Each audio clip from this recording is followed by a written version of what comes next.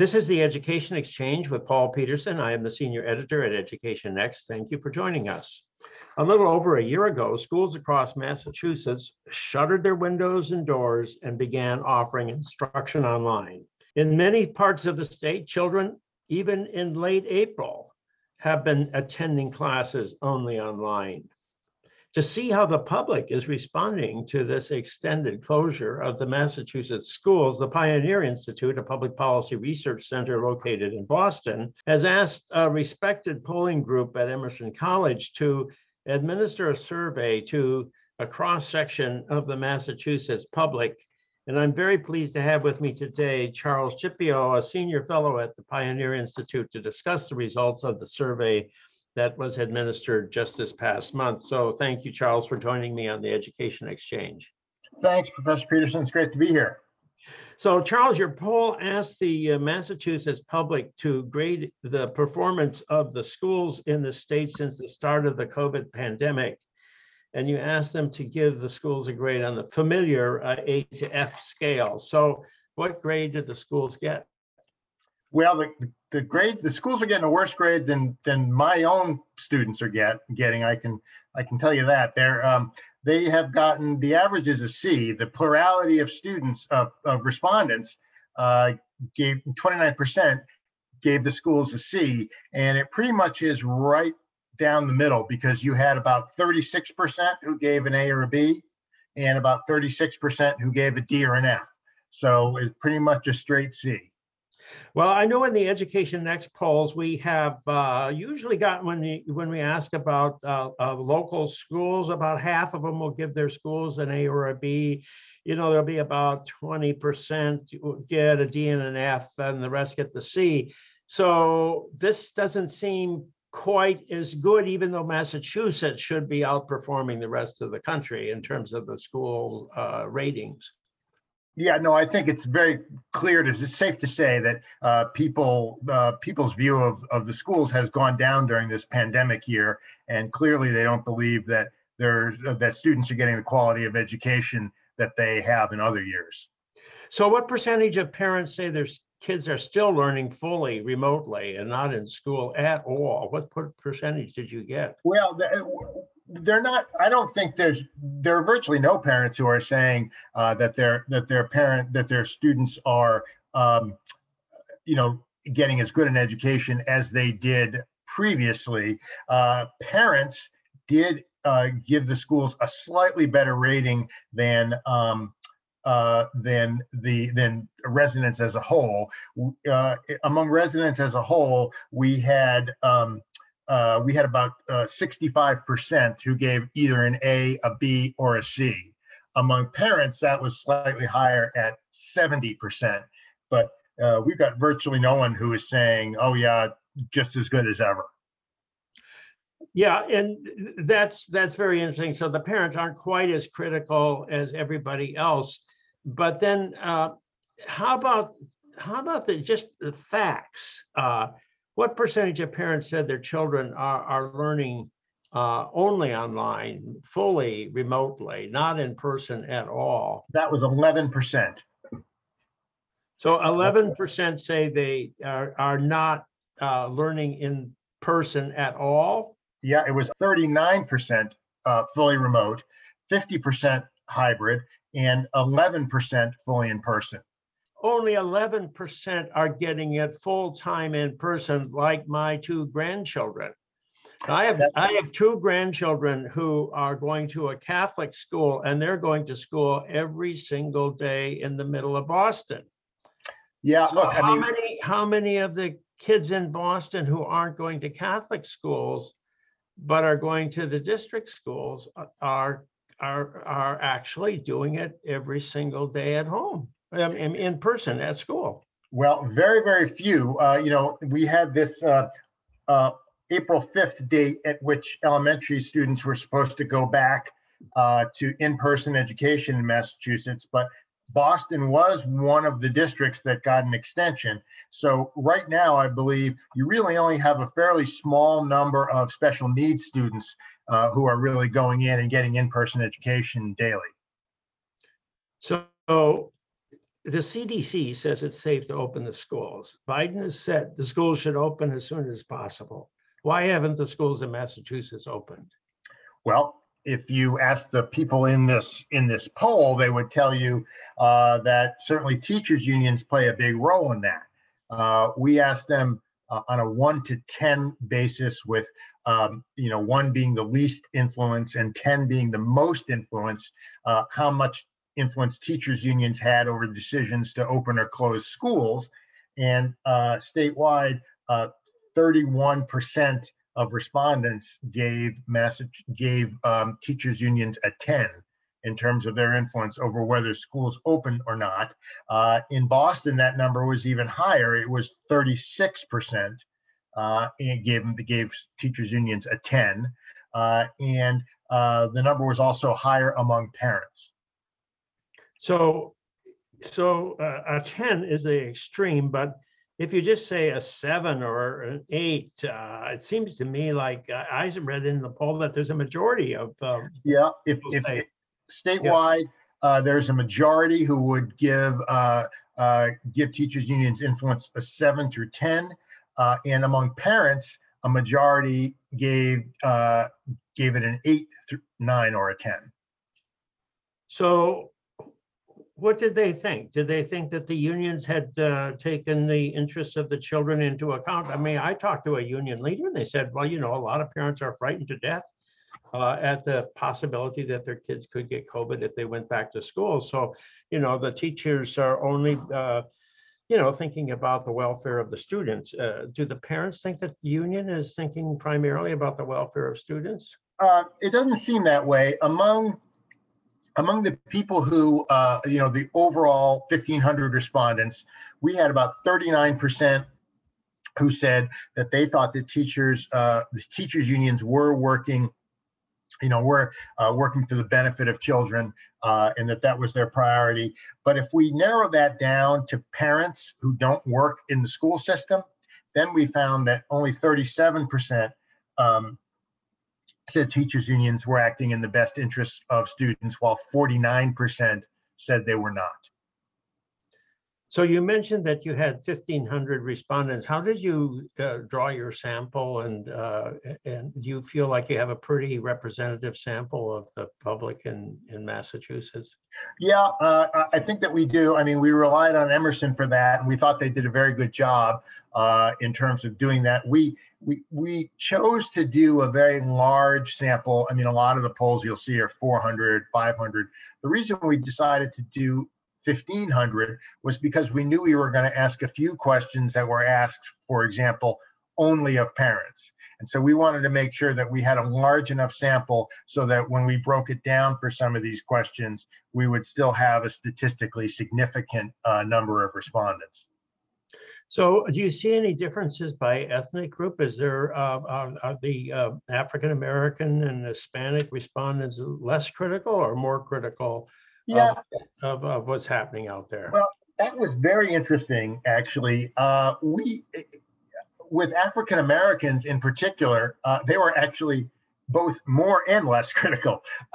In that African Americans had a higher they gave A's much more often, like 32% of the time, I believe, or 30% of the time, I'm sorry. But they also gave F's more often. So among African Americans, it was less in the middle and more at each extreme. We also saw that in general, Asian Americans were tended to be happier with the performance of schools. Yeah, and I think Hispanic Americans were happy. We tend to find that in our Education Next poll, that Hispanic Americans tend to be more generous in their evaluation of schools than other groups. And I don't know, do you have any thoughts as to why that could be the case? I have to say, I just don't know. I just don't know. I mean, maybe, one guess might be that because there are a number of Hispanic Americans that have spent less time in this country, that maybe, there's sort of a feeling that there's more of a respect or a willingness to defer to institutions. I don't know. I mean, I guess I'm biased by, my parents came from the United States, from Italy. And I know that, when they first got here, certainly, and even beyond, they were very deferential to institutions, and I don't know if that's a uh, common experience among immigrants, but that's just one thing that comes to mind. Well, if you look at the international data, the United States doesn't have the greatest numbers in terms of student learning at school, but it's higher than Latin America in general, and Mexico in particular, Sure. where you have a big migration. So maybe, maybe people say, well, this is better than it was before. So maybe it could be, Yeah. your point about deferential is interesting too. It could be maybe a little of both. Right. So how about the men and the women that you talk to are generally people talk about women taking more responsibility for their children's education than men.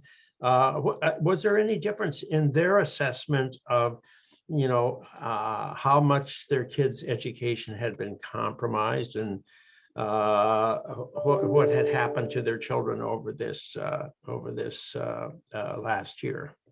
Right. Well, certainly, as I said, everybody certainly thought that their children's education had been pretty highly compromised, generally speaking. 55% of female parents said that their children's education was compromised at 70%, compromised at 7 or higher on that 1 to 10 scale, compared to 50% of male parents. So, look, I think that the reality is, whether we want to admit it or not, that more often we still live in a society where indeed women are more involved in their children's education than men are. And it does seem that the parents who more often are the most involved with their children's education were slightly less happy with that education. But there wasn't too much difference there. It wasn't a huge difference. 5% to 50%. Yeah, So 50 versus 55. Fairly close, but there was still a lot that I think, 7 or higher, a majority said their children's education had been seriously compromised. That's a pretty big. Yeah, no, that is look, I think that these results speak to the need to, maybe take a close look at some really sort of robust summer programs this year, because clearly we're dealing with some serious learning loss that we certainly don't want to ripple through the system, for the rest of the time that these students are in school. So there's there are definitely some serious issues here. Yeah, if you look at the data from World War II, when European school systems shut down, and even Austria, which was not really involved in World War II in the same way Right. that many other countries were. It was, the mountainous country off on the side. Nobody, Yep. They pretty much left it alone. But still, somebody went back many years later to find out how well that generation of kids that went through school during that war, when the schools were shut down, that their incomes were way down compared to those. Wow, that's very interesting. Just before them or just after them. Yeah. Mm-hmm. So it had really long-term consequences, and you might think that could happen again. Well, that's the fear, and I would think that we need to think long and hard about taking some aggressive actions to try to stop that from happening. Well, you ask a very interesting question in the poll, and one that I've not seen in any other poll. You ask parents whether their children's education was adequate enough to allow them to advance to the next grade, or whether they thought the child should be held back and repeat the grade over again. I found that a fascinating question. What did you find? Well, the answers to that were indeed fascinating. What we found was that 58% said, yep, they're ready to move on to the next grade, no problem. Which, when you think about it, that's not a large number. 16% said that they would think about holding their child back, and more than a quarter, said they really weren't sure. Now, so the interesting thing, a couple interesting things. One is this 16% is a huge number, one that would also certainly have large impacts on school systems. Um, Obviously, I think a lot of districts would try to counsel parents out of holding that number of, just children back. But the other interesting thing we found about that number was that there was a definite correlation between the amount of synchronous education time children had and how many were ready to move on. In other words, among parents who said that their children were getting 16 hours a week or more of synchronous online education. Now, what do you mean by synchronous? I mean, like, if I teach a class at Suffolk, and my class is synchronous in that we have a specific time at which I log on, my students log on, and I teach the class. Asynchronous is when you simply have material that work that the children are supposed to just go back and do online, and there may not be any teacher presence at the time when they're doing it. I see. So, yeah. So we found that for those children who had 16 hours or more a week of synchronous education, that number was went from 16%, thinking about holding back, down to 9%. But among those students who had a very small amount of synchronous education, that 16% number went up to 23%. So it seems like it's really important, if you are going to have online education, that it be the teacher talking to the students in a classroom. Correct. Exactly. Such as you were, and not just looking at videos online and trying to teach themselves based on those videos. Yeah, I mean, look, I can tell you from my own experience that it's hard enough to get students to focus when even if you're there sort of, remotely live, whatever the term is for actually being there in real time, but not physically being in front of them. That makes it difficult to keep students' attention. And I can imagine, and my students are college students, and so I can imagine, what it's like for younger students, when there's really no kind of force to keep them focused on the material.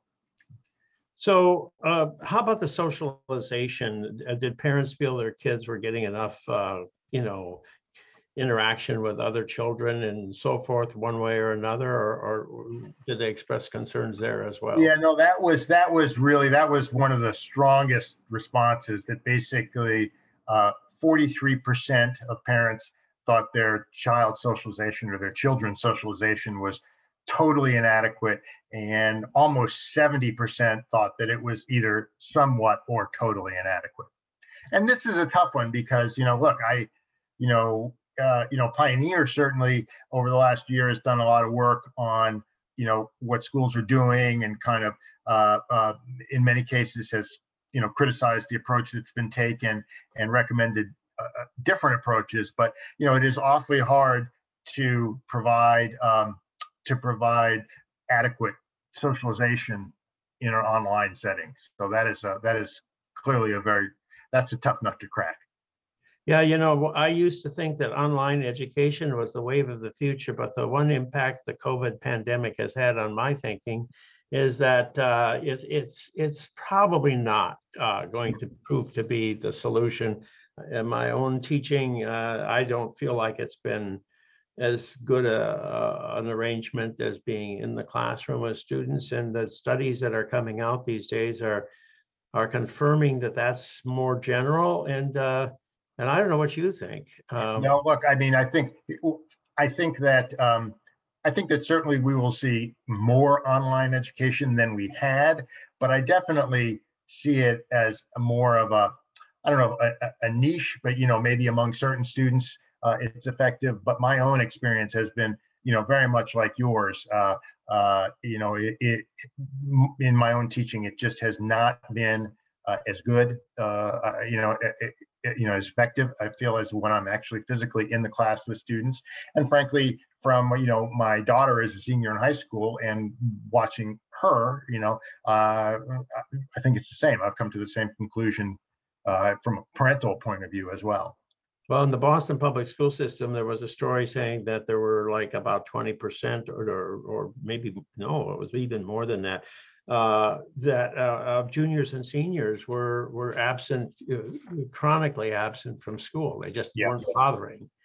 And, if people don't want to even bother about clicking in and nominally attending school, then you've got a serious problem. Yes, I don't know if you've had this experience, but I know I learned very early that I thought, oh, I must be a very interesting teacher because my students are all coming to class, except for then if you ever have a class that ends a little early, you've got all those 4 or 5 boxes that when you go off, they're still there because you realize clearly they came and they clicked on and then went off and did something else. So I think you're right.